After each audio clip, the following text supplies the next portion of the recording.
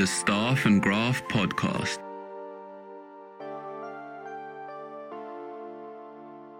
This is weird. My lock's been drilled, so I open the door and my steering wheel is missing. And links are salad.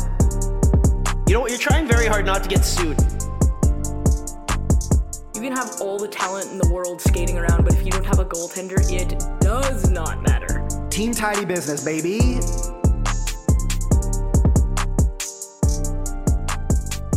Welcome back to the Staff and Graph Podcast. I am Mike Stevens, and sitting across from me, virtually, is not the future first female GM in NHL history, although she's coming back soon, but it is the master of NHL 21 timeouts, which is a joke that only, I think, 7 other people will get.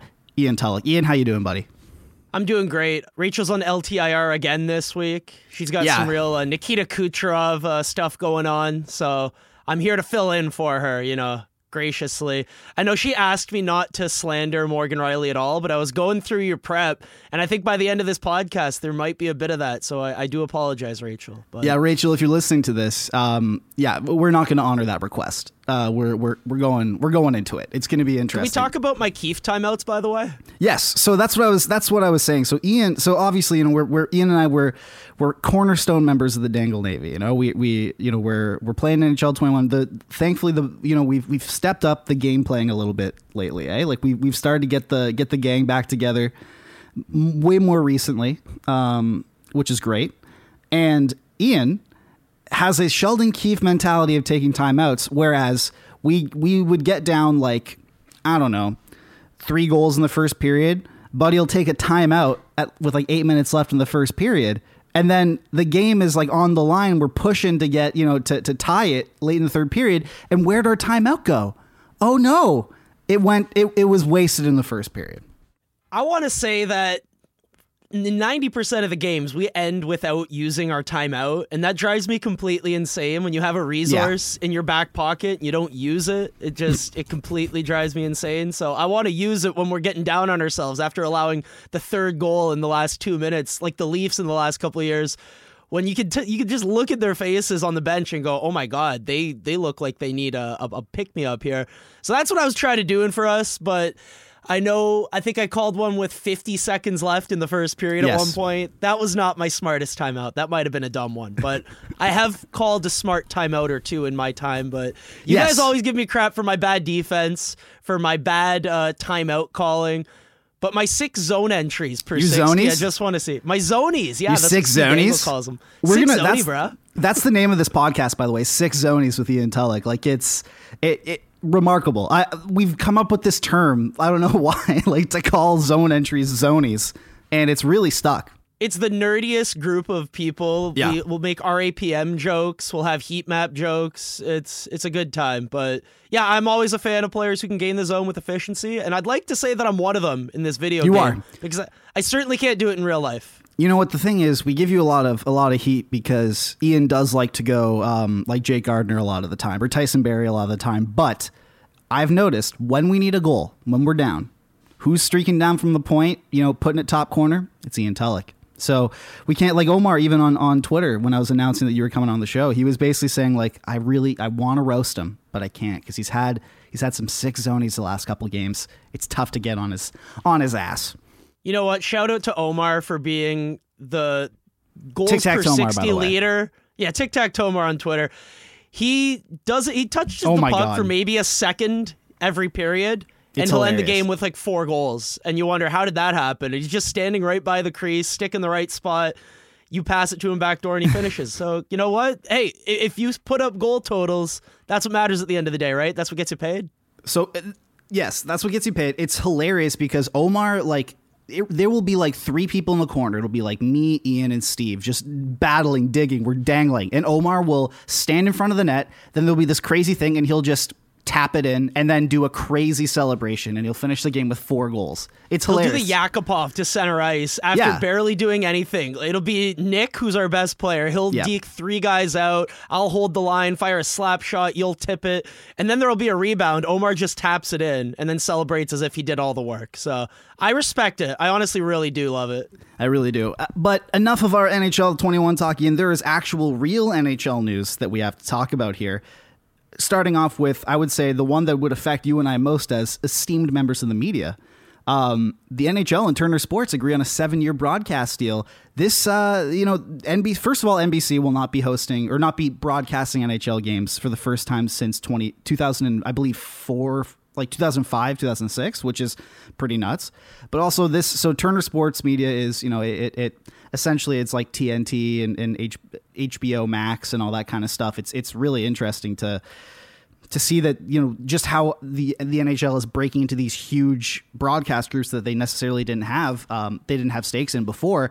But this deal includes 7 years, ton of money. It's crazy. And includes Stanley Cup Finals. 4 of the next 7 Stanley Cup Finals will be on ESPN. The other 3 are on Turner. It also includes extensive playoff coverage, 72 exclusive regular season games. And the things that really interest me here is that the live streaming rights are on HBO Max, and the highlight digital rights. So basically what replay guy keeps bemoaning about all the time is they're going to Bleacher Report, which is really interesting. So this is a really seismic shift in how we're going to consume hockey, or at least America is going to consume hockey on multiple platforms. Yeah, I know you and I are obviously from Canada, Toronto, so Sportsnet, TSN, that kind of rules the day here. But in the U.S., hockey isn't the biggest, a draw to most viewers unless you're from Buffalo. It's not something that people are paying close attention to. So ESPN getting in on this, TNT getting in on this, it can only be good for the sport, you hope. I wonder what voices are going to be brought to these intermission shows. I do wonder who's going to be on TV. I don't know if Stephen A. Smith is going to have his own hockey show. I don't know if Charles Barkley is going to have an intermission show or the NHL on TNT. As funny as that would be. That'd be incredible. Amazing. That'd be amazing. Pay good money to see that. I got to think that there's an avenue here for them to bring in some kind of entertaining voice who also kind of understands the game of hockey to make it a bit more interesting for U.S. listeners. But I don't know what the plan is overall. I'm just excited that hopefully more viewers get to watch this sport. This is a very hashtag please like my sport thing where we want it to grow, right? In the U.S., it's not a big deal, and I'd love it to be a big deal in the U.S. Not sure if we'll ever get there, but I'm hoping that this helps bring some more eyes to the product because, believe it or not, we like hockey, and I'm sure listeners of the show also enjoy this sport. So here's hoping the U.S. can bump up some of those TV numbers because that'll only be good for the league. Well, you're 100% right. And what it also does is it gives them a chance to kind of clean slate this whole thing. Because let's be honest, like the NHL coverage in the States, it's not successful. It's not working. Otherwise, these deals would be both way bigger, and also NBC would probably be throwing their hat in the ring and a bit more aggressively. But it's just not working. Like no one cares about what Mike Milbury has. He's not there anymore, but like what Mike Milbury was saying on like a panel, regurgitating the same things. This is an opportunity for them to just clean slate it introduce American fans to what they will define as the voices of hockey, because now we have an opportunity to do that. This will bring a whole new set of eyes to hockey in the States, and with that allow fans to kind of, determine what voices they associate with hockey, and now they can choose what those voices are. And I really hope that they don't go to now that he's not at NBC, because, well, I'm assuming he won't be at NBC because NBC doesn't have NHL coverage. I'm really hoping they just don't copy and paste it. They don't take Pierre Maguire, or they don't take, just bring on cool, doesn't even have to be young people, but just interesting voices, diverse voices, fun voices. And this game can skyrocket up. Does anyone come to mind for you when it comes to TNT or ESPN? Any broadcasters you really want to see take over here? I know Mike Tirico has done games in the past, and I always like listening to him, whether it's football or basketball, so I feel like he could do hockey pretty well. Well, I'm thinking about it. Obviously, I want Mike Johnson's his role to be expanded, like I want on that. him everywhere all the time. Everywhere. I was listening to him do the Habs game the other night, Cole Caulfield's first game, and Mike he's Johnson's incredible. analysis. He helps blend the numbers in the video so well. He's so good at his job. I really look up to him in that respect. Yeah, me too. Motherfucker comes on my podcast, boots me out of the seat of handsomest Mike on my own goddamn podcast. Ridiculous. Well, that's just because he's Rachel's favorite player from the year 2000. Even though I joked that I'm like, were you a third line player that year? Were you? Something I don't like know. that. Yeah, it's hilarious. Love the guy, but I don't know how effective he was at the NHL level. I know. Middle six. You You realize Rachel's gonna kill you when she hears that, right? Like she's gonna hear me torch Mike Johnson, Morgan Riley. I should just say something mean about Damon Severson just to say complete the fuck hat trick Bayern. here. Just start talking shit about Bayern. That's Well, you know what? gotta This do. Super League. Let's get into no. I don't even know what's going. I don't know. They need to make a Drive to Survive for Super League, because then I'll actually understand it, just like I have with F1. We thought this podcast went off the rails when we started talking about NHL 21. Just imagine if we did an F1 segment, we'd lose all of our listeners, and me and you would be so excited. Maybe we'll I save did that with for the Adam. end. I did that with Adam. We literally did, like when I had Adam on last week, Adam Wild. Like we spent way too long, like 25 minutes talking about F1. And what's funny is like go ahead. I was just going to say, how about we do that at the very end? We'll do Yes. the rest of the hockey topics here so that we don't lose our listeners. But at the very end, I'm down to get your thoughts on F1 because I've been obsessed with the Netflix show. Oh, me too. That'll be our Kovalev shift. It'll be great. But yeah, I just think that they're like, if you look at existing ESPN personalities, like I would love to hear what Mina Kimes has to say about hockey. Like she's incredible. I want to be her. She's a huge basketball fan too. I heard her on Zach Lowe's podcast. Yeah. I'm like, oh She's just wow, okay, everything. you're versatile. You're just really smart. I want to be her when I grow up. I would love to see, just like, I don't know, ESPN has so many really interesting voices, and I just want to see them in I would also like I also feel like there's going to be a lot of voices from Canadian networks that get poached, you know? It's going to be interesting to see. Like, for example, like I know Mike Johnson does like some NBC stuff in NHL Network, but like I really hope that they install him as like a pivotal voice. I hope, Kevin Weeks, he's really good at it. Pivotal voice. They should poach. It sucks for Sportsnet, but they should poach Kevin Bieksa. Pivotal voice. He can be that, that Charles or that like even that Tony Romo kind of. Like they need to have someone like that. I don't know. It's going to be really. What about you? Who do you want? Who's your dream team? Yeah, well, you just brought up a few people where likability is a big factor, but also the ability to break down the sport in a smart and easy to understand manner. I think that's what you really want. Justin Bourne comes to mind for me. I know he's doing really well at Sportsnet, but that type of younger, but also that modern way of breaking down the game in a way that newer fans could understand. But he's just a handsome man too. He's just a handsome man. Good face for TV. We got the faces for radio. He's got the face for TV. He gets mad at me because sometimes I text him too often when I'm trying to understand. I'm like, okay, whose fault was this goal in the D zone? Because I'm just breaking down D zone coverage. I do this with Rachel a lot too, where I'll GIF a play and then I'm rewatching it 10, 15 times. And I have no idea whose fault it is. I go, well, I think the weak side winger should have done this, but the defenseman in front kind of missed his man. And then messaging those two, they'll say, well, you know what? Smart hockey people can often disagree on whose fault it is on a goal against, believe it or not. So crazy. You don't. It's not just one big echo chamber. You can actually have diverse opinions. And usually when a goal goes in, it's more than one person's fault. Usually. No, it's always Cody Cece's fault. Or the goalie. Should have had it. Should have had it. Goalie Twitter is a good time. It's just Cat Silverman being exasperated with how stupid everyone is around her. That's about it. All right. Nick Ehlers out for the rest of the season. Now, I'm wondering. Now, I'm not a doctor, but I am wondering, and in my medical opinion, I feel like he probably pulled something from whining so hard.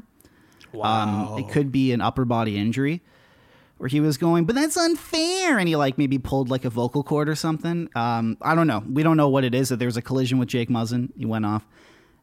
There were also multiple collisions with Joe Thornton, who decided he wanted to murder Nick Ehlers about halfway through that Leafs Jets game. It's very funny because Joe seems like I feel like Joe's going to have like a pop farm when he retires. Like he's one of those guys. He's just so like laid back, but I love it when someone like him, just one game, he's like, fuck this guy. Like in his mind, he turns on the fuck this guy switch and he's like, I am going to go after this kid and essentially sun him. He just started cross-checking him, and it felt like he wasn't going to stop until he got a penalty. He broke his stick cross-checking him, went to get another stick, and then cross-checked him again. And I don't know what happened. Apparently, Ehlers gave him a whack earlier in the game, but I say this as a Nick Ehlers fan. We were talking about Zoneys as a joke, but Nick Sick Ehlers Zoneys. is captain of the zone entries per 60 and creating offense off the rush basically by himself, just by virtue of his speed. Yeah. I think he's Winnipeg's best forward, and they don't play him enough. I think that's undeniable.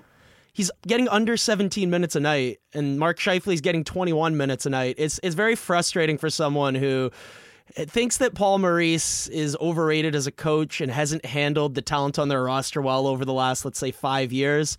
And him missing these games is really going to hurt the Winnipeg Jets, but not as much as their coach has hurt their chances of winning by refusing to play this guy over the last couple of years. He's not even getting PP1 time. Drives me insane. This guy's such a talented hockey player, and they don't play him enough. So I love that you brought that up, because what I wanted to do is mention Ehlers' injury and then have that branch out into a larger discussion about the Winnipeg Jets, because they're a big topic whenever the Dangle Navy are together, because we have a Jets fan in our ranks. Shout out to Brad, who's just losing his mind at this point. Even though the Jets are in second place, he's not happy.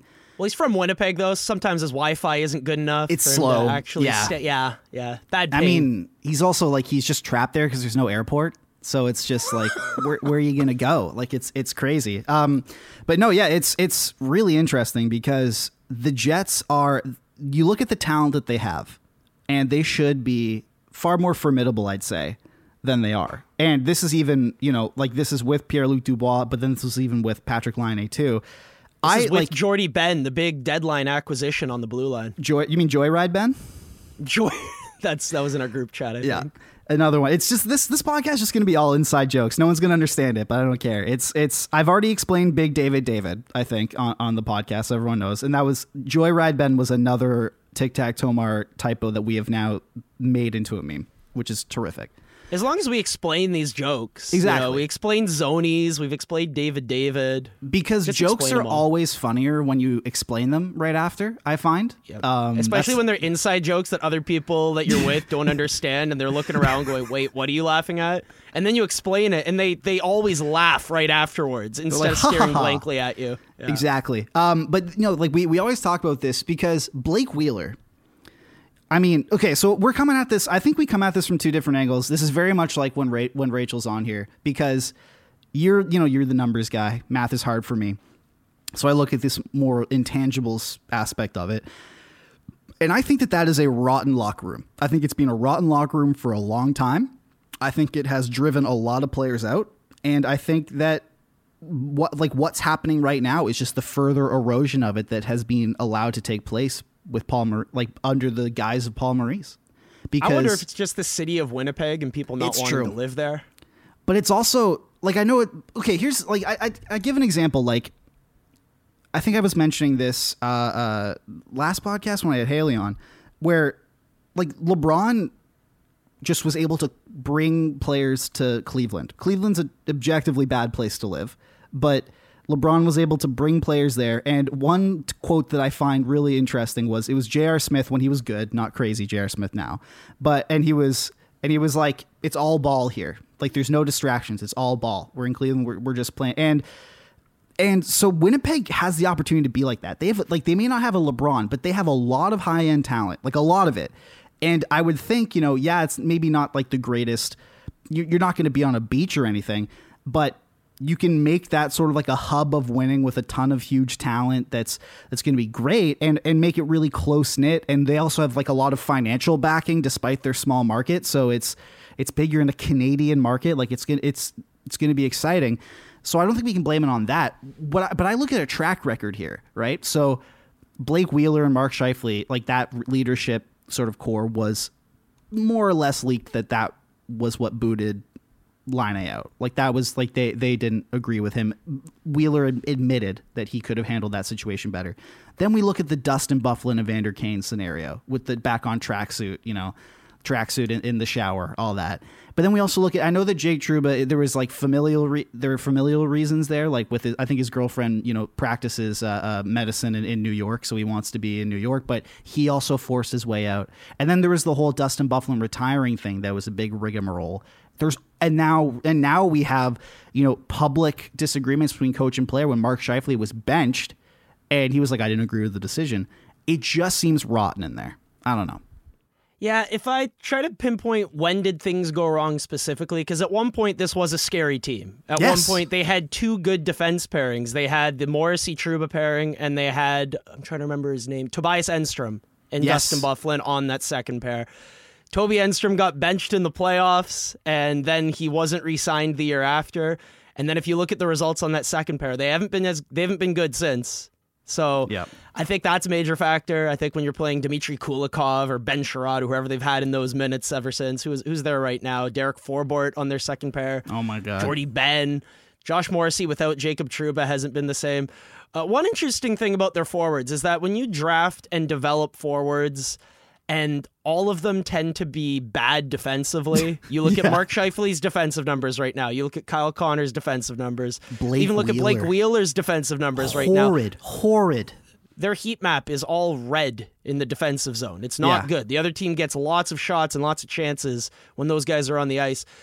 Does that speak more to the system and the coaching? Because at some point, these guys were talented 17-year-olds that you would imagine you can somewhat mold into a 200-foot player. You could also argue that some players are what they are, kind of like a Patrick Laine. So I don't know how much of that to put on Paul Maurice. I don't know how much of that to put on the development aspect of things, but they had all these talented forwards. They had two good defense pairings. They had a team that looked like it was destined to succeed for the next 4 to 5 years, and they kind of blew it. And now they're stuck with all these talented forwards. They don't really have any good defensemen other than Neil Pionk, which is weird.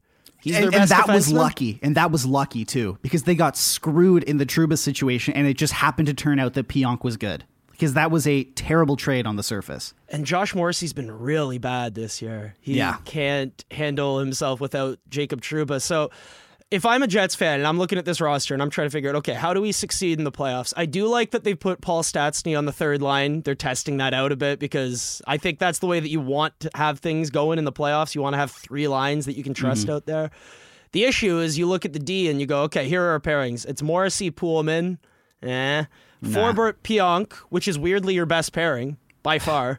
Man. And then Jordy Ben, Dylan DeMello. Not terrible, but you'd prefer to have a better defenseman back there. They didn't pony up the assets for a David Savard. They didn't pony up the assets for any good defenseman. Mike Riley. So, think about it. Not Jordy Ben. Someone better than Jordy Ben. Jeff Merrick used to joke that Cheval Day Off really puts the day off in Cheval Day Off by not making moves to improve his team when you need to do it, whether it's at the deadline or free agency at the draft. And this team's had opportunities to address the blue line, and they're going into the playoffs with how many legitimate top four defensemen? One in Neil Pionk? Yeah, and that's even a surprise. Like I said, like they got lucky by him panning out, because that was a panned move, and he just happened to be a good defenseman. I don't know if Dylan DeMello, you could qualify him as a top four, maybe a number four. And Josh Morrissey, I just don't know what he is, because he's on the top pair getting crushed every single night. Would he be able to handle himself in a second pair with a decent partner? Would he be able to handle himself on a first pair with a Jacob Trouba? Apparently, but neither of those players seem to be doing well without the other. It's a really weird situation there. And he's making $6.25 million for the next 8 years. Like, look, I'm sure he's gonna turn it around. But if he can't, that's ridiculous. And what I loved the quote that came out from, I think it was Paul Stastny, where he's like, "We just got to play better." I don't know if you guys have noticed, but Connor Hellebuck has been stealing us some games. I'm like, oh, really? We haven't noticed. How could we have possibly noticed? No, Connor, or Paul, I guess. This is the biggest, like sort of slog against your team, is that you're getting bailed out by your goalie. And what we've seen with, like, whenever they play the Leafs is, if Hellebuck gets pulled, if he has a bad game, you have no chance. I think their route to contending is Hellebuck standing on his head. That's what you're betting on at this point, which, I mean, not a great situation to be in. If you have a great goalie, that's nice, but you should be able to provide a better environment around the goalie where you're not giving up chances and shots against at a very bad rate. You would hope so. All right, another one. Patrick Waugh wants to be a coach again. He signed with a sports agency. He wants to be either a head coach or hockey executive. This is interesting because you look at Patrick Waugh's raw sort of box score numbers as a coach, Not too bad. He had that 1 year where I believe the Avs were 52, 22 and whatever the number that puts that to 82 games are. And he's famous for, the smacking the stanchion when he was trying to fight Bruce Boudreau in his first game. And he's a fiery guy. And he's had success with the Quebec Rampart, QMJHL. At the same time, those Avs underlying numbers were absolutely atrocious. Absolutely atrocious, if you will. Yeah, I see what you did there. He had a 101.4 PDO in that first place season when they got bounced in 5 games. I think the things the Colorado Avalanche do result in a 104.1 PDO. You think so? No, sorry, Law. that's me making fun of the Mike Kelly tweet from 4 years ago, or whenever it was. Sorry. I was like, wait a second, Ian's not. It's a really old joke. That's a really dated hockey Twitter joke. But it's relative, it's insane. First of all, I have 2 questions. Should he get another shot? And second, and my follow up is, when do the Habs hire him? In the off season or? That does seem like a good fit. He's French. But would he be willing to go back to the city of Montreal? That's a big factor there. I'm looking at the head coaches that are available right now. Gerard Gallant, Bruce Boudreau, Claude Julien, and your favorite, Mike Babcock. I could all see wanting a job next season, and those are 4 coaches that I would have higher on my list than Patrick Roy. So I think he's going to have a tough time finding a head coaching job because I think there are better options out there that don't have jobs, and there's only... in F1, we joke that there are only 20 seats. In the NHL, how many seats are there? There's 31, 32 with Seattle coming in. So unless a bunch of teams fire all their coaches and there's a bunch of vacancies, I'm not sure if there's going to be an avenue for him to come in and grab a seat unless Montreal's willing to bring him in and he's willing to go back there. I know they have that rule where it needs to be a French-speaking head coach, and that really limits the quality of coach that they can bring in. Where do you think he ends up? I think Montreal for sure. Like that, wow. I like it. Think about what's happened with the Habs recently with Ducharme. They are essentially, it's like they don't want to make the playoffs. It's ridiculous, and I think they're absolutely going to make a change. Patrick Roy is a franchise, legend. He had some incredibly successful years with them. I know there was a bad breakup there, but this is the perfect opportunity for them to, play that PR angle and go all right, it's the prodigal son returns, where we've patched up our differences, and he fits the language barrier. I don't think there's another, at least off the top of my head, other than Guy Boucher, there's not another coach out there who is bilingual, who's able to do that, to fit that sort of criteria. I think it's like a match made in heaven there. Maybe not from an actual hockey perspective, but I mean from a hockey man perspective, I think the stars are aligning. I don't think it's a surprise either that he's being so public about wanting to come back right at the same time as the Habs hit the worst skid of their season. Yep, and there appears to be a vacancy next season at head coach. If you imagine that Ducharme isn't going to be the guy, and based on the team's results over the last month, I mean, what's crazy is when they fired Julien, they led the league in 5-on-5 goal differential, shot differential, scoring chance differential. All the 5-on-5 numbers were great. It was the power play that was the issue. It was the goaltending that was the issue. So it would be a nice situation for him to walk into. I don't think he'd have to do too much because the structure and the system's already in place in the neutral zone. I like it. I like the idea of it. Colorado's power play was good under him too. I'm just looking at it now. In that first place season, they had they were clicking at almost 20%. When the league average was 17. When you're giving up that many shots and chances at 5-on-5. You're going to win games. You need your goalie and your power play to be hot. That's how the Leafs did it under Carlisle. Yeah, no, you're right. You're 100% right. They lost in 7 games to the Wild. Not even the exciting Wild. The shit Wild, basically. Can we use this as a quick opportunity to talk about Cole Caulfield while we're on the Montreal topic? Absolutely. I had that in plot points, but we can definitely hop in there, for sure. What did you think? We can save it for later if you want. I don't want to. What do you think of the debut? What do you think of the debut? So, with any young shooter coming into the NHL, a lot of times you'll see that their shot selection is kind of. I guess I'm trying to find the right word for it. They'll shoot from anywhere. You see Cole Caulfield get the puck on the goal line from the boards and he just lets it rip. Nick Robertson, his first game in the NHL, he's outside the dots and he's thinking he can beat NHL goalies. You like the confidence. You always want an elite shooter to be thinking that they can beat a goalie from anywhere. But at some point, I think those guys do need to learn that they need to get to better areas. And that's the hard part. When you're that size, it's tougher to get to some of those areas and get those shots off. But the thing with Caulfield is that you look at him at every level he's been at, he's He's been an elite goal scorer at the USNDP level, same place where Matthews, Eichel, all those guys came from. At the college level, goal per game, basically. 30 goals in 31 games played for the Wisconsin Badgers. He played in the AHL for 2 games, scored 3 goals. He's a special player. He's really good. He's 5'5", if that. I think he's listed at about 5'7". He's our short king.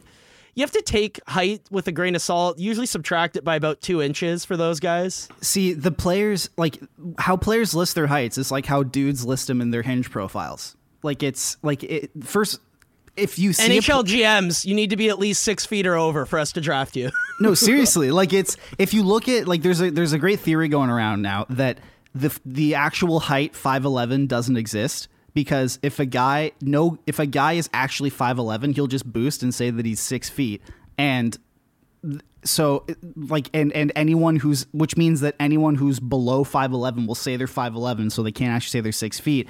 So this is what GMs are doing here. Like Cole Caulfield, 5'5", 5'7" like acceptable, still short, but he's probably 5'5", but he's listed as 5'7", so he's not like it's not an oddity. I remember I saw Johnny Gaudreau listed at 5'10" somewhere. And just bullshit. Okay. I'm 5'10", and I dwarf that guy, and I'm short. Like it's, and I'm the same height as James Myrtle. I'm also 6'5". Yeah, absolutely. Okay. Yeah, you got the James Myrtle build for sure. Oh my God, ridiculous. Getting back to Cole Caulfield. Yeah. They played him on the power play on the left half wall, and then at 5-on-3, they did the boring thing and took him off the ice, and Shea Weber scored on the 5-on-3. But I think on the power play is where he has an opportunity to provide the most value for them because they haven't had a good power play in a long time. They've been a great 5-on-5 team at tilting the ice, getting into the offensive zone, especially when Brendan Gallagher was there. Without Brendan Gallagher, hasn't quite been the same. He's been arguably one of the best 5-on-5 players in the league over the last couple of years. On the power play, Brendan Gallagher doesn't do much, but at 5-on-5, that Tatar, Deneau, Gallagher line has actually had the best 5-on-5 results in the league over the last couple of years. They just live in the offensive zone. Wow. Chances right around the net. And it's not just jamming it into the goalie's pad 5 times in a row. Gallagher's actually been converting on those chances the last couple of years. So missing him, I think, is a big factor there. But most importantly, Cole Caulfield has that shot from the left side of the ice, that one-timer. Kind of like a Patrick Laine. He's about half the size, but he provides similar value. And that shot is something that teams have to respect, which should open up more space for a Nick Suzuki on the right wall, should open up more space in front of the net. I know they tend to take way too many point shots, whether it's a Jeff Petrie or a Shea Weber, but maybe it opens up more space for them to get clean looks. So if I'm a Habs fan, I'm super excited about Cole Caulfield because he has that one element that you desperately need, finishing talent. I'm not sure if this is going to be the year where he breaks out and becomes that 30-plus goal pace type of player, but he has the type of talent where it wouldn't shock me if he scores a bunch of big goals in the playoffs. So I'm excited as a fan of the sport. Wow, if they make it, that's fair. They won in regulation the other night, and that bumped their chances up super high. I think they're at 87% as of the latest odds that I saw. So they need Calgary to win out, and they'd need to lose out more or less, which we've seen before. We're Leafs fans. We know what it's like to watch an 8-team Whaler go off the cliff. But all too well. I'm excited for Cole Caulfield. I just think that we need more players like him in this sport. I've seen Alex DeBrincat get passed over for Yegor Korshkov in the past, and it's but it gave us Gouch. It gave us Gouch. Yeah, so can you really I get really upset when I see teams value size over talent, and no one's a better example of that than Cole Caulfield, who slipped into the teens when I don't think he should have. Absolutely ridiculous that he was able to fall. Like, it's literally just they looked at the height chart and was like, oh, this guy, I don't know if he's got an NHL body. Turns out you don't really need one to score goals. It's hilarious. Just show them the graphic of how many goals he scored at the USNDP level and compare it to other elite goal scorers and go, oh, wow, he broke all those records? Yeah, this guy can put the puck in the net. Turns out that has value. Pretty ridiculous. All right. Andrew, somber note to end off headlines here. Andrew Shaw, unfortunately, retires at the age of 29. 147 points in 554 games. Essentially, what there's not too much to really say about this, but the thesis of this is that concussions suck. He's 29. He should not be retiring at 29 years old. Did you get a chance to see the video he put out through the Blackhawks Twitter account?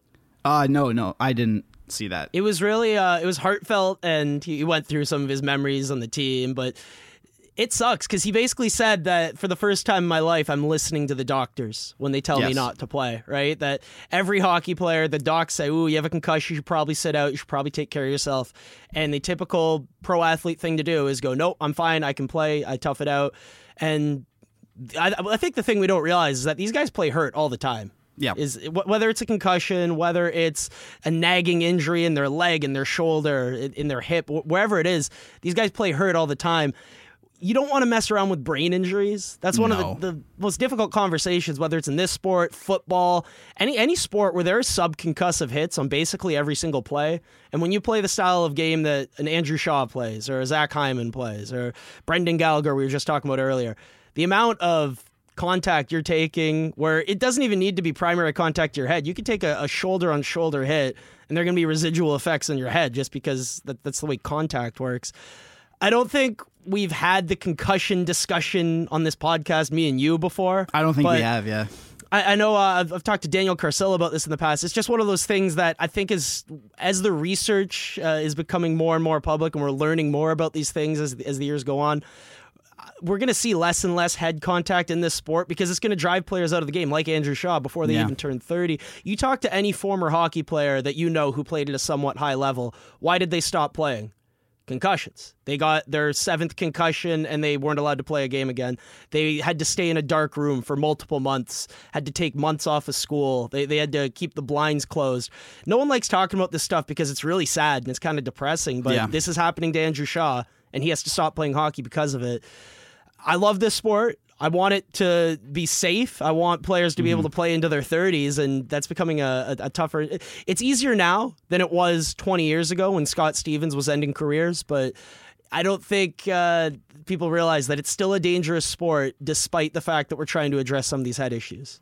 No, 100%. Like, that's the reason why I stopped playing hockey. I had 6 concussions, and it's scary, man. Like, I don't know. Like, the brain is I'm the same way. Look, man, I'd be lugging around a torn meniscus for 9 months because I need to keep running. Like, that's something that fulfills me. And that's what you get for trying to do your Chris Johnston, your marathon a day. See, what Chris Johnston does is, him and I have actually been over this ourselves on this very podcast, but he runs 8, he's obviously ramped up because he's actually training for the 42.14 kilometers that an actual marathon is, which is just absurd, which I also hit last year, which is a big reason why this knee is going. But he does it every day, but he'll do 8-10K, which is a lot, but not so much strain on the body. For 3 straight months, I ran 30 kilometers every day at least, or 20 to 30. Yeah, he'd tweet the picture to me. He'd DM it and say, oh, okay, boys, I'm a bit tired today. And we were going, what's wrong with you? How'd you run 30K again? Yeah. Turns out that might not be good for you. Turns out your body's going against it. But yeah, I just kind of ignored everyone who was like, hey, maybe take a day off. I'm like, nah, I need this. And I can totally understand how hockey players go through that. And it's, you know what, as much as it's really, really sad to see a productive NHLer like this guy, I'm looking at his stats, it was 2 years ago when this guy had 47 points in 63 games for the Habs. He scored 20 goals before. He's a cup winner. He's 30 to 40 point scorer as a forward. Some good points per game averages here. He's a productive guy, and played a shithead style of hockey. Was a key cog on a lot of those cup winning teams, and now he has to retire. And it's just, I don't know. It's sad to see, but I'm also glad that this guy, hopefully, by doing this, by taking this step, will be able to enjoy his post-hockey career, maybe get into broadcasting, or maybe, just have something as simple as being able to play with his kids. Remember his kids' names. Remember his grandkids' names. That's a big thing. Yeah, maybe this prevents early onset dementia from getting to him. I seriously hope so. Which isn't something we like talking about. It sucks, but this happens to a lot of former pro hockey players, pro football players. Fun fact about Andrew Shaw is that the Blackhawks traded him for the pick that they used to select Alex DeBrincat. Incredible. Yeah. And then the Hawks reacquired him, as they do with every player. They basically turned an expiring Andrew Shaw, I think an RFA, into Alex DeBrincat. Because 32 teams passed, or however many teams passed on him in the first round. Still one of those frustrating things for you. We're talking about Cole Caulfield, Alex DeBrincat. But you're right. Take a chance on these elite goal scorers who are under 5'10". Man, I say this to every potential, mate that I have. Take a chance on the short guy. Maybe this is just me. I'm 5'9.5", and I think height bias is still a major thing in player evaluation. And it's a major thing in life. Yep, no one over 6 feet tall. That's the Hinge profile. That's the NHL GM profile. Yeah, I see a lot of, if like, there's a prompt on Hinge where it's like, you should not go out with me if, and I see a lot of the, if you're under 6 feet, and I immediately go, oh, that's a shame. All right. I've seen some people post ones where it's like 6'2" or 6'3", and I'm thinking, oh my God, what is this? Is this like the LA Kings from the early 2010s? Like, how tall do you have to beat them? Just go shoot your shot in Shaq's DMs or something. Like, leave me out of this. I love that. That is the sound of another sale on Shopify, the all-in-one commerce platform to start, run, and grow your business. Shopify is a platform designed for anyone to sell anywhere, giving entrepreneurs like me the resources that were once reserved for big business. And it's customized to your needs. You get a great-looking online store that really helps bring your ideas to life and tools to manage the day-to-day and drive sales. And I'm speaking about this from experience. I'm really passionate about bass fishing.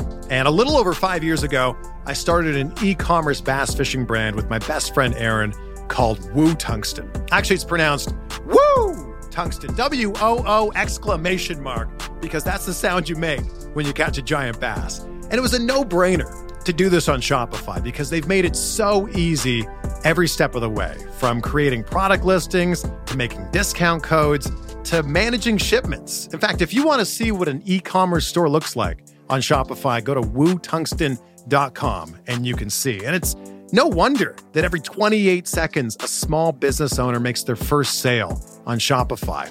You can get started by building and customizing your online store with no coding or design experience, and you can gain knowledge and confidence with extensive resources to help you succeed. Plus, with 24/7 support, you're never alone. It's more than a store. Shopify grows with you. This is Possibility powered by Shopify. Go to shopify.com/Blue Wire, all lowercase, for a free 14-day trial, and you'll get access to Shopify's entire suite of features. Start selling on Shopify today, just like me, just like Woo Tungsten, by going to shopify.com/Blue Wire right now. That's shopify.com/Blue Wire. All right, plot points. What's trending up, what's trending down. We already covered Cole Caulfield. I was just going to make a joke about the media, but trending down is our ability to be treated to another e-bug situation. We almost witnessed glory, Ian, because Matt Murray left the game on, I believe it was Saturday, the Senators game with a lower body injury, which meant Marcus Hogberg was in net. And if anything happened to Marcus Hogberg, because of COVID, they don't have any emergency goaltenders in the building. So a player has to be designated for that. And the player the Sens would have put in net was Artem Anisimov. And after the game, they took a video of him in full goalie gear, saying like, put me in, coach. I cannot believe that we almost got actual like Artem Anisimov strapping on the pads on Hockey Night in Canada. I mean, he's 6'5", 6'6", so I guess that's the guy that you'd pick, right? He's tall and lanky. Player. Yeah. He's got that. He's got the coat rack build that most goalies need to have. And I saw someone tweet like, okay, every NHL team, if you had to put out which player would be forced to be your backup goalie now, if it had to be one from your current roster, and then every team just picks their 6'5", tall, lanky guy. Martin Marincin comes out of the taxi squad for the Leafs. He'd be my first pick because it's like, first of all, the guy, like, I don't want him actually playing like his position, that he plays right now.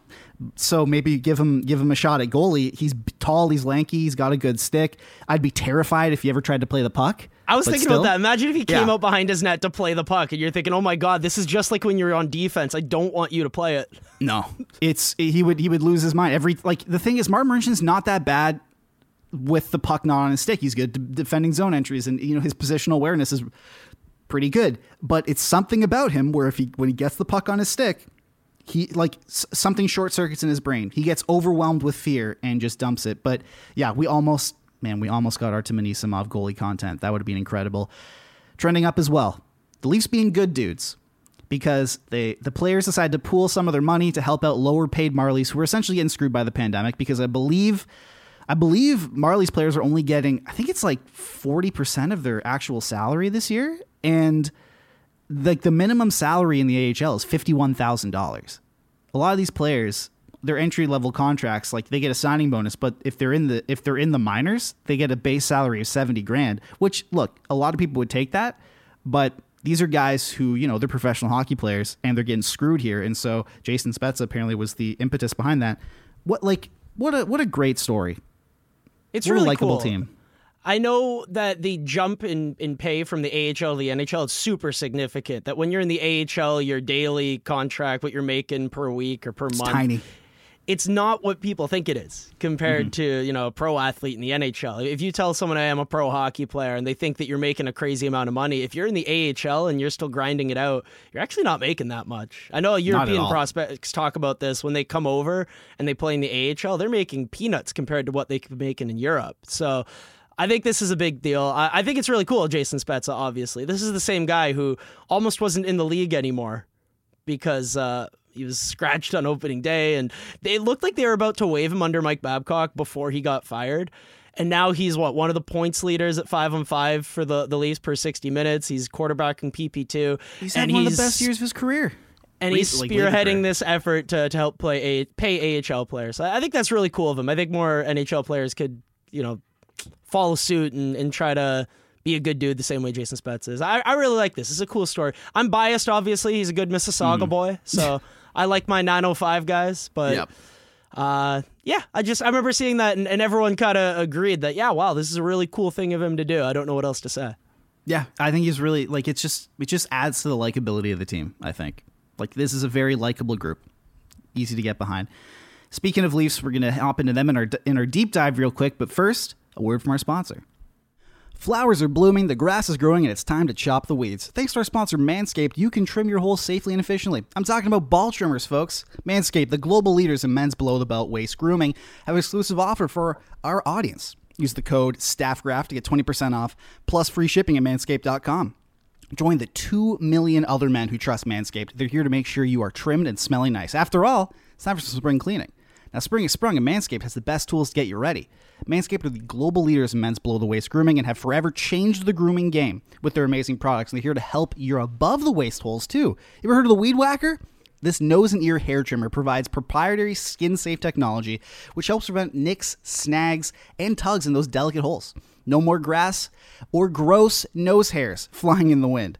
The medium Manscaped Weed Whacker uses a 9,000 RPM motor-powered 360-degree rotary dual-blade system. I'm telling you, folks, it's great. Manscaped is making whacking your weeds a time to look forward to and to deliver maximum confidence while providing hygiene. Now, and speaking of incredible hygiene, Manscaped has formulations to keep you fresh and ready for everything that comes your way all day.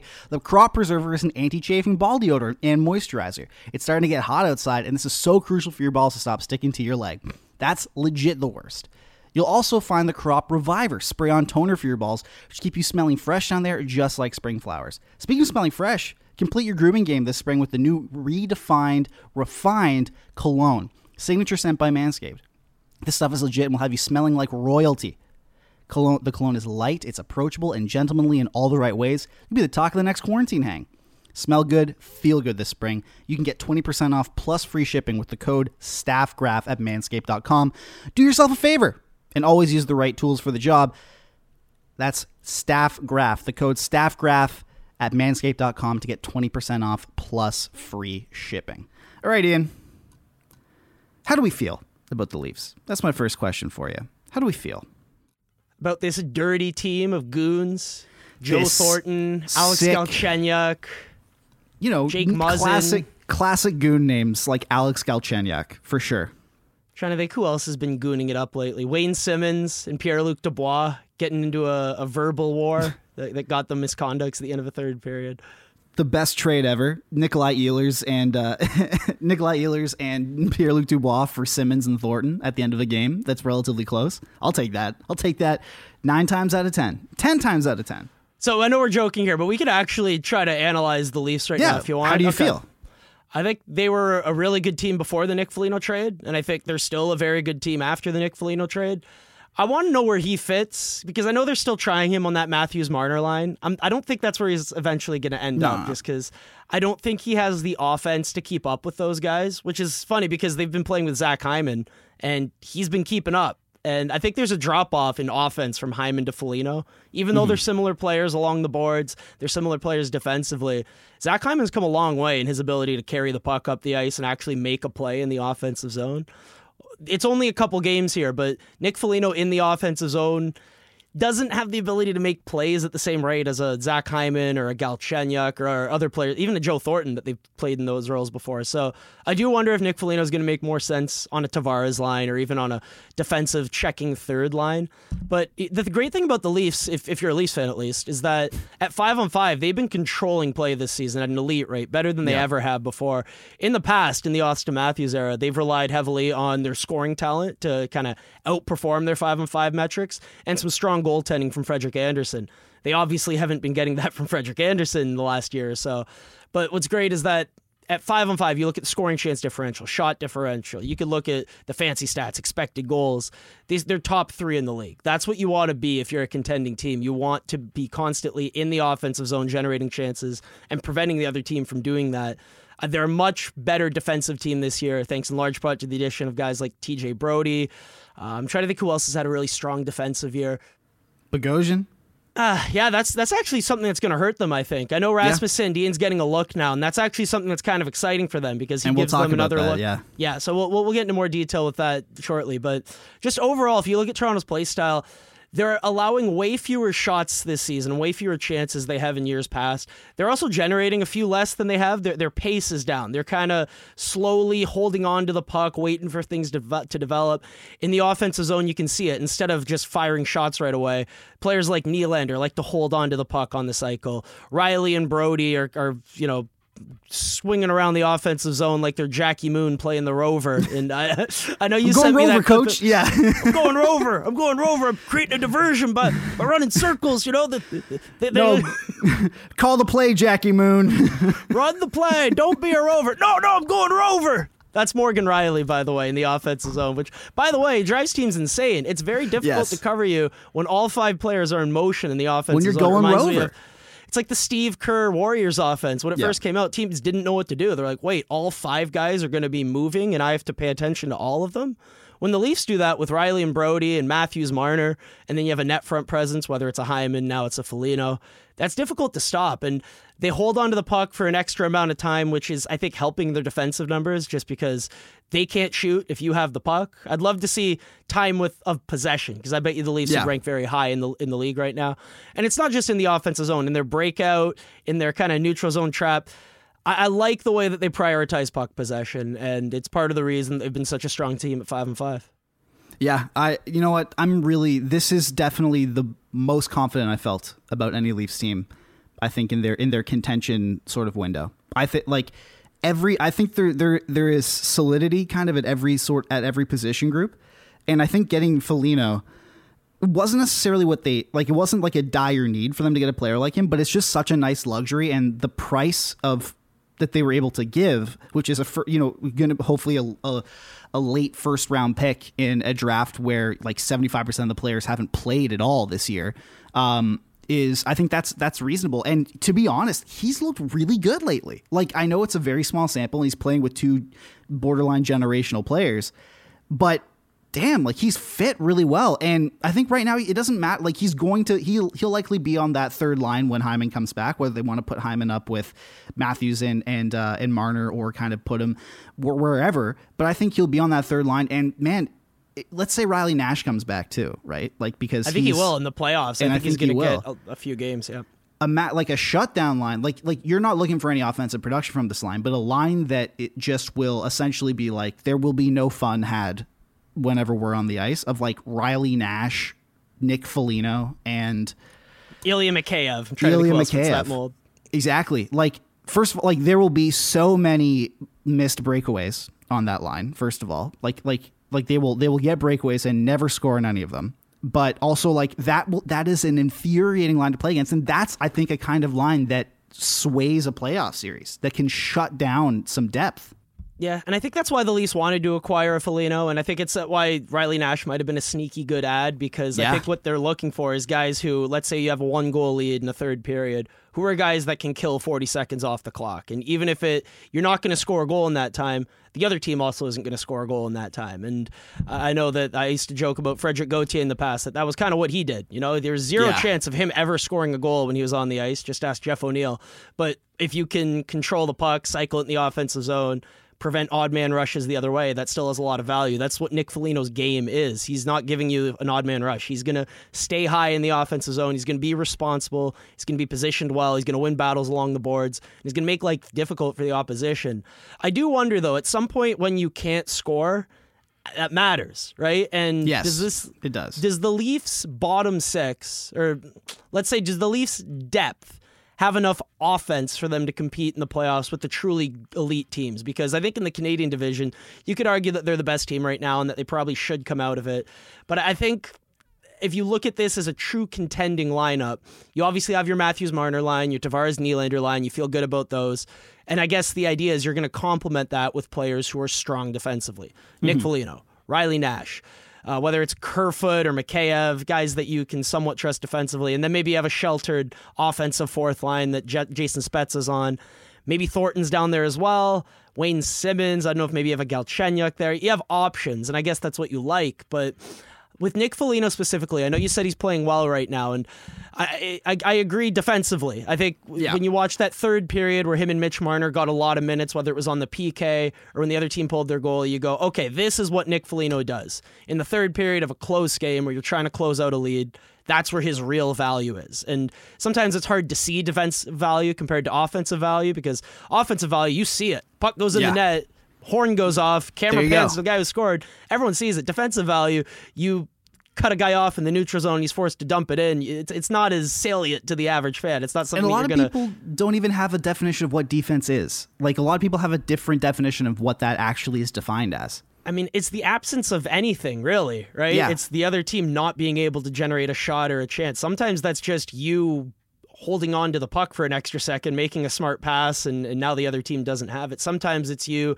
staying above your forward in the offensive zone, and now it's a 3-on-3 rush instead of a 3-on-2. Crap, we don't have anything, we're going to dump it in. Whereas if you weren't in that position, now they've burned us. Nick Ehlers got behind me, and they scored a goal. That happened to Alex Galchenyuk the other night. So I think you compare Galchenyuk to Foligno, you can kind of see the polar opposite play styles, where Galchenyuk gives you a bit of extra skill, where if you're trying to create something off the rush with a Matthews-Marner or a Tavares-Nylander, he can complete that next play, which when you're playing with star players, that really matters, because those are missed opportunities if plays are dying on their stick, kind of like when Wayne Simmons was playing up there. Or I think of rookie Zach Hyman, where Matthews and Nylander were just feeding him cross-ice passes in the crease, and he was whiffing on all of them. I do wonder if Nick Foligno, if we're going to have that concern with him, that even though he's winning puck battles and he's playing elite defense, if he's playing in your top six with guys who are going to be feeding him chances in the slot, is his inability to finish on those going to frustrate us to the point where we wonder if maybe that's not the best spot for him? Well, I don't think he'll be in the top six in the playoffs. Like, I think I think he's going to be alongside. Well, I think they gave up so many assets for him. I want to think that they're going to get him on a Tavares line. They're clearly trying him with the Matthews-Marner combination to see if they can get that to work. I think eventually they're going to decide that doesn't work, but I guess you see him as more of a in that third line, whether it's with a Riley Nash or you just load up on guys who are really annoying to play against, and he fits into that mold.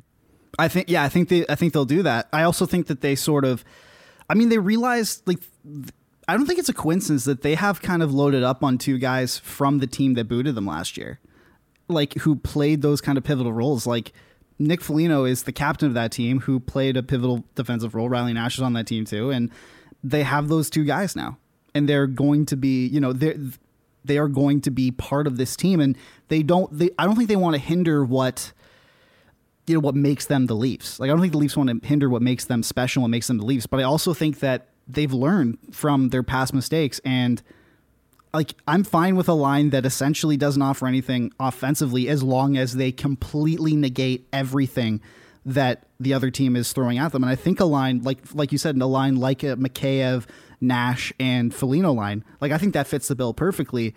Kerfoot, I could see fitting on there. He's good defensively, even though he doesn't bring much offensively. And also, Foligno, has looked good on the penalty kill too, which I think is very important, because when you give up those assets for a guy like that, if he's only like, that's a big thing that they needed, is that like, they have a lot of guys who, aren't necessarily fitting on the penalty kill that much, or they're only at, 5-on-5.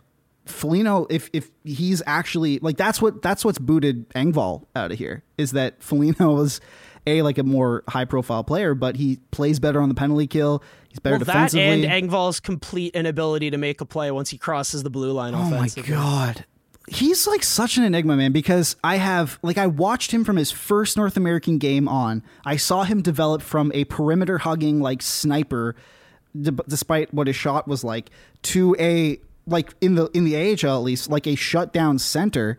And then he goes to the NHL. You and and Haley it's working. Salvian talked me into him. I talked to Jack Hahn, who watched him a bunch in Sweden, and he was like, holy crap, this guy is surprisingly good. He's so fast for his size. And oh my God, if he figures it out, there are so many tools there that should make him an NHL player. And you see it when he played with Mikheyev and Hyman, the hemline. Yes. Those long, lanky guys who kind of took away space. It reminded me of an NBA wing defender who were just using their length and athleticism to play elite defense. And he could obviously do that. And you see his speed. He can transition the puck.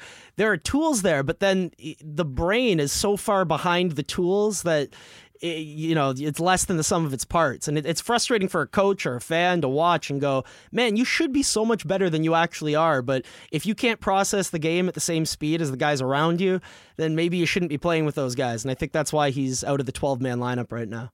Yeah, like when they signed him that extension, he was on a good pace, and they were looking at him and they were going, okay, he's still growing in his game. And if he's here, like we'll give him $1.25 million. If he's at the level that he is now, he's only going to get better. And what they didn't realize, I think, is that was his peak. Like, I think this is what Pierre Engvall is. They've done that with a few guys. They signed Pierre Engvall right when he was at his peak in value. Justin Hall, you could argue, right when he was, But Justin Hall best. for $2 million is for the next 3 years is fantastic. All of a sudden, it looks better now. Yeah, I mean, you can play Jake Muzzin with anyone, and they'll perform well. That's kind of the argument against Justin Hall, is that how good is he really if Nikita Zaitsev played well with this guy? So and Morgan Rielly and Justin Hall in a very small sample did terribly this season, whereas Jake Muzzin and TJ Brody in a very small sample did really well at 5-on-5. So that's a knock against Hall. But again, I'm not a huge fan of small samples. I'd like to see what they do over a much larger sample there. Sample size, nerd talk. Well, Ian, we've reached the point of the podcast where we have to. I've saved the best for last year. Let's have the conversation. I know we've had this on the last time you were here, but I think now we have even more sample size. We can have more of a discussion. Morgan Rielly has not been good lately. It's not been good, I would say, the last 2 seasons. Some people would say longer than that, but he also was a defenseman who put up 70-plus points, which cannot be negated. We just talked about the value of offensive production. What does this team do with him? Do we trade? Do the Leafs trade him? And if they don't, what does an extension for Morgan Rielly look like? Because I think that is going to be one of the most confounding negotiations that we have to deal with here. Okay, so when we're evaluating Morgan Rielly, I think you have to ask yourself, what does he do best? And in the past, it's been quarterbacking the power play and providing offense at 5-on-5. Yeah. Rasmus Sandin looks like he might be able to take those power play duties and be better at it. That's one thing I'm looking at, and I see, wow, his ability to walk the line, make quick passes. He doesn't shoot it as often as Rielly, and when Sandin does shoot it, it tends to be a good decision, looking for a tip as opposed to trying to beat a goalie from distance. He just gloves it and gets the whistle. So I think Keefe sees the same things. That's why he gave Sandin a shot on PP1 the other night, and it was fun for all of us to see and go, oh, wow. Sandin with the 4-star players offensively. It's kind of nice to see. Offensive zone start after a penalty kill where you had Rielly, Sandin, Tavares, Matthews, Nylander. That was pretty cool to see. Clearly, this is a guy they want to give some offensive situations to because he has some talent. With Rielly, my biggest frustration with him at 5-on-5 has been, even though he generates all that offense, he basically gives it all back the other way. And I brought up his heat map the other night just to kind of show people that I'm not doing this because I have some massive bias against this guy and I hate Morgan Rielly as a person and I'm just out here to, run him out of Toronto because that's not my goal. I think he's a great dude. I think he's been one of the leaders on this team for the last half decade. He's basically I think he's the longest tenured Leaf at this point, isn't he? Yeah. Yeah, I think he is. He's got to be at this point. because he was around for the Randy Carlisle era. He has to be. Yeah, I think like what's funny is I think Martin Marinchin's the second longest tenured Leaf. Of course he is. Like the guy will not go away. But yeah, boy. Timothy Liljegren might be at some point. He's been around forever, but longest tenured Marley. What's funny is he was I think 2 years ago he was last year he was simultaneously the longest tenured Marley and the youngest Marley. That sounds about right. Which is hilarious. Liljegren. This isn't the Liljegren podcast. Let's get back to Riley. It could be. So you brought up his 70-point year. It's also worth noting he tripled his career average in shooting percentage that year. So that was never going to last. That was a mirage of that's not what he has ever been and is going to be again. So if you expect him to get back to that, it's not going to happen. You asked what his next contract looks like. His next contract to me looks frightening based on what he actually provides at 5-on-5. I think a lot of players could put up points on a power play with Matthews, Tavares, Marner, and Nylander. I don't think you need Morgan Riley to do that. I think a lot of players could provide similar value on the power play. The real question is, can players give you those 20-plus minutes at 5-on-5 against the other team's top players and come out break even, which is more or less what Riley's done over the last few years. He's been elite offensively and the opposite of elite defensively. It's not easy to find top four defensemen who can fill those minutes. We know that. Jets fans know that. A lot of people know that. So I don't want to just say, hey, trade this guy for assets, and then, Sandin can take those minutes. Dermott can take those minutes, because I don't know how true that is. But I don't want to pay Morgan Riley $8 million by 8 years on his next contract, because I don't think that's optimizing your chances of winning, especially at 5-on-5, which is where I think the real disconnect is when I'm trying to evaluate Morgan Riley and people are telling me, Ian, look at these point totals, look at what he does on the power play. And to me, I care most about 5-on-5. And when I'm looking at players who I think are super underrated around the league, I go, these are the guys who are dominating play at 5-on-5, and you just don't notice it because they finish the year with 20 or 30 points, whereas this other player will have 50 points. And you go, oh, wow, what a player. But he gives it all back defensively at 5-on-5. So that's kind of my biggest frustration with Riley. What would I do personally? I'd love to see what you could get for him in a trade in the offseason and use those assets to grab another defenseman who's better at 5-on-5. I don't think they'll ever do that. I think they'll hold on to him and either re-sign him or let him walk in free agency. But I think there's an opportunity to... Tyler Dello had a great article about this at one point in time. If you've ever read Moneyball, selling the closer is an idea where you put a guy in a situation where he's going to put up stats. In the MLB, it's, let's get this guy a bunch of saves. He's not our best relief pitcher, but we'll pitch him last in a game. And because he's in these situations where you can easily get a save, other teams will be like, oh, wow, see, this guy's getting a lot of saves. Let's trade for this guy. And then they put another player into that spot and then let his value go up and then trade him. In the NHL, I'm surprised we don't see this with defensemen on the power play, where a lot of guys can run the blue line, pass it to an elite player on the half wall, and pick up a lot of secondary assists. Nikita Zaitsev passing the puck to Mitch Marner, and Mitch Marner making an elite play, and Nikita Zaitsev getting credit for it. They could have sold him after that. Instead, they bought him. We all know how that turned out. I think teams should be doing this more with defensemen on the power play, because they're not the ones who are controlling the outcome. It's the guys on the half wall who actually dictate the play. Marner, Matthews, those are the guys who do it. In other teams, it's Kucherov, Stamkos, Ovechkin, Backstrom. Those are the guys who actually impact your team's chances of scoring. The guy at the blue line is literally just holding the blue line and quickly passing it to guys who can do something with the puck. So I think we overvalue power play quarterbacks. Tyson Barrie, Morgan Riley. I mean, Shane Gostisbehere just got waived the other day. So I think these guys who are elite on the power play but aren't quite as good at 5-on-5, Tony DeAngelo, I think we have a history of overrating these guys and paying a lot for points. When, if you're a smart GM and you can just look at value, I think with Morgan Riley, he's a perfect example of someone who is overvalued by the market because we focus way too much on points, especially power play points. And I don't think that's the best way of evaluating defensemen. I think the way that you impact the game at 5-on-5 says a lot more about what you do. And over the last 3 years, Morgan Riley is basically break even because everything he generates offensively, it's great, but he gives it right back the other way because of his inability to defend the rush. I don't think I could put it any better than you just did. Like that's exactly where I'm coming from with this guy. So I have no notes. That's a perfect. I'm sorry, Rachel. I like Morgan Riley as a human being. I like him as an offensive creator and a power play quarterback, but I also think that those are easily replaceable traits. I guess her counter argument would be, who's going to play in the top 4 next year if you trade Morgan Riley? Rasmus Sandin. Is he ready? And if he's not ready, have you just screwed yourself over? That's a risk I think you kind of have to take if you're going to make that. Like, at a certain point, this guy who has exceeded literally every expectation you put in front of him. I mean, I covered him at the AHL level. Like, from the moment he set foot on, I guess, Ricoh Coliseum ice or Coco Coliseum ice, like professional ice, he belonged and he exceeded, and he has exceeded every expectation they put in front of him. I think it's reasonable, and then it is reasonable to expect him to maybe not like be ready to play top 4, but be put in a challenging position and exceed that. He's done it under Sheldon Keefe specifically, time after time after time. Can we talk about where Morgan Riley plays in the lineup? The players who are on the ice at the same time as him, I know that quality of competition is something that people bring up. Oh, he plays tough minutes, but we rarely talk about quality of line mates, which the research shows actually matters more than who you face. So who you play with really matters, really impacts your results. Morgan Riley is always on the ice with TJ Brody and either the Matthews-Marner line or the Tavares-Nylander line. Yeah. So he's still getting caved in. So, well, he's not getting...